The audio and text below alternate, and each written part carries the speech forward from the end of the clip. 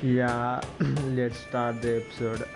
Today I am discussing about Ananda Sadhana. Yeah, basically I am speaking in Telugu.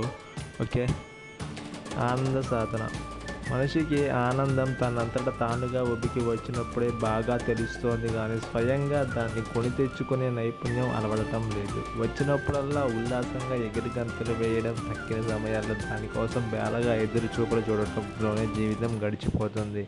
తనలోని ఆనంద జన్యువులు ఆచుకుని కనుగొనడంలో మనిషి విఫలమవుతున్నాడు. ఓ షట్, ఆనందానికి దూరం అవుతున్నాడు. ఎదురయ్యే ప్రతి అంశంలో ఆనందానికి దాల్చిపే అవకాశాలను కాదు, దుఃఖానికి కారణమయ్యే మూలాలను గమనించడం అలవాటు చేసుకున్నాడు. So sad to hear, right? ఈ తరహా ప్రతికూల ధోరణి కారణంగా జీవితంలో ఆస్వాదన దృష్టి మందగిస్తుంది. ఫలితంగా ఎక్కువ సమయం దుఃఖంతోనే సావాసం చేస్తూ మానవ జీవనం అంతా దుఃఖమయమేనంటూ తీర్మానిస్తున్నాడు. పుట్టినప్పటి నుంచి మనసును రకరకాలుగా ప్రభావితం చేసే, సరిగ్గా చెప్పాలంటే కట్టడి చేస్తూ వచ్చే విషయాలు కొన్ని తప్పనిసరిగా ఉంటాయి. పుట్టిన ఇల్లు, పెరిగిన వాతావరణం, పెంపకం, జాతి, దేశం వంటి అంశాలకు సంబంధించి సమాజం నూరిపోసే ఎన్నో ఆలోచనలు ప్రతి మనసులపై బలమైన ముద్రలు వేస్తాయి. ఆ అభిప్రాయాలకు మనల్ని నిబంధనలు చేస్తాయి. స్వయంగా దాన్ని ఏర్పరచుకునే ఈ అంతరాల వల్లే భేదభావాలు ఏర్పడతాయి, దూరాలు పెరుగుతాయి. బేసికల్లీ ఇక్కడ ఏంటంటే అంతా మనిషి సృష్టించుకున్నది అని మనకి ఆథర్ డిస్కస్ చేస్తున్నాడు. ఆథర్ మనకి ఏం డిస్కస్ చేస్తున్నాడంటే అంతా తన సృష్టించుకున్నదే, అక్కడ అసలు బేసికలీగా ఇవి ఎగ్జిస్ట్ అయినవి కావు అని చెప్తున్నాడు. ఓకే, ఈ విభజన నిజానికి ప్రకృతి సహజం కాదు, మనిషి నైజం. చూసారా, దృష్టి దోషమే తప్ప ఇది సృష్టి దోషం కాదు. మనిషిని ఆనందాల నుంచి దూరం చేసే ముఖ్యమైన అంశాల్లో ఈ తేడాల గురించి పట్టింపు ఒకటి. ఉన్నది ఉన్నట్టుగా కాక ప్రతిదాన్ని తన పూర్వ అభిప్రాయాలకు అనుగుణంగా స్వీకరించడమే మనిషి దుఃఖానికి ప్రధాన కారణం అంటారు ప్రసిద్ధ శాస్త్రవేత్త జిడ్డు కృష్ణమూర్తి. మూర్తి గారు మనకి ఏం చెప్తున్నారంటే, అంటే బేసికలీ అసలు ఎవరైనా అంతే కదా, అందరూ అంతకుముందు ఏమైనా దాన్ని బట్టి ఎస్టిమేట్ చేస్తారు, కానీ ప్రజెంట్ అప్పటికప్పుడు ఏం జరుగుతుంది అన్నది చెయ్యట్లేదని చెప్తున్నాడు ఇతను, మూర్తి గారు. దీని సంకుచిత ధోరణిగాను, పాక్షిక దృష్టిగాను ఆయన అభివర్ణించారు. స్థిర దూర అభిప్రాయాల రంగుటద్దా నుంచి పరికించడం అలవాటైన మనసుకు దేనిలోనే నిజస్వరూపం గోచరించదు, సత్యం స్ఫురించదు, స్ఫురించిన మనసు కృషించదు, భేదభావం ప్రత్యుత్వాలే మిగిలిపోతాయి. Yeah, of course it will be.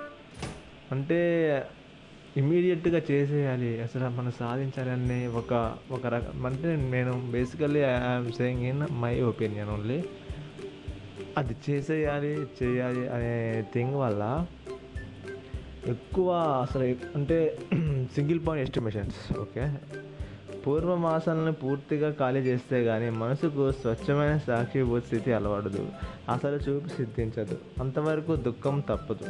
తరచుగాను స్థిరంగానే వెంటాడి దుఃఖం నుంచి తేరుకొని మనసు సాక్షిభూత స్థితికి చేరుకోవాలంటే ఉన్నది ఒకటే దారి, దాన్ని సృష్టం చేసేది కృష్ణమూర్తి.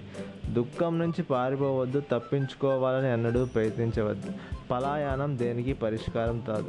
పారిపోయే ప్రయత్నాల్లో, పెత్తనమేల వెతుకులాటలో మనసు మరింత బలహీనం అవుతుంది, దుఃఖం పెరిగిపోతుంది. కాబట్టి ఘర్షణ విరమించి దుఃఖాన్ని అంగీకరించాలి.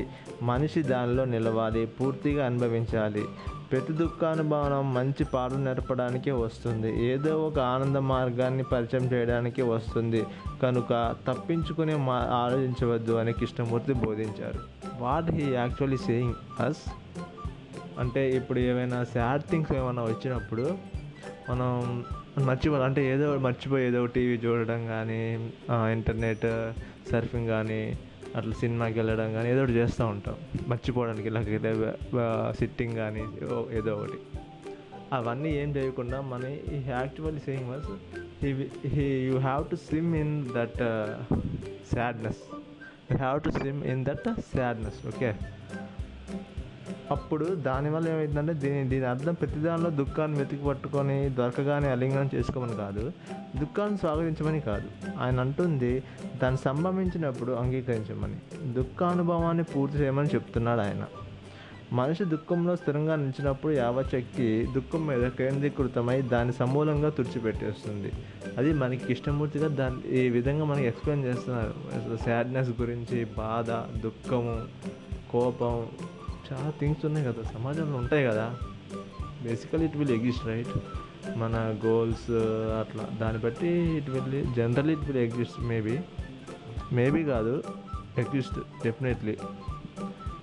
ప్రిఫర్ చేసే వర్క్ బట్టి డిఫరెంట్గా ఉంటాయి. అది అసలు విషయం. దుఃఖ విమోచనమే ఆనందానికి సుప్రభాత గీతం. అంటే దుఃఖ విమోచనం అంటే దుఃఖం నుంచి పారిపోవద్దు, పలాయనం చేసుకోవద్దు, దుఃఖాన్ని అనుభవించండి, ఫేస్ చేయండి. అలా చేసే క్రమంలో ఏదో ఒక సర్టెన్ పాయింట్ దగ్గర ఇంక మొత్తం హ్యాపీనెస్ కనబడుతుంది. అది he was saying. Basically it is from Eenadu article written by Errapragada Ramakrishna. Thank you.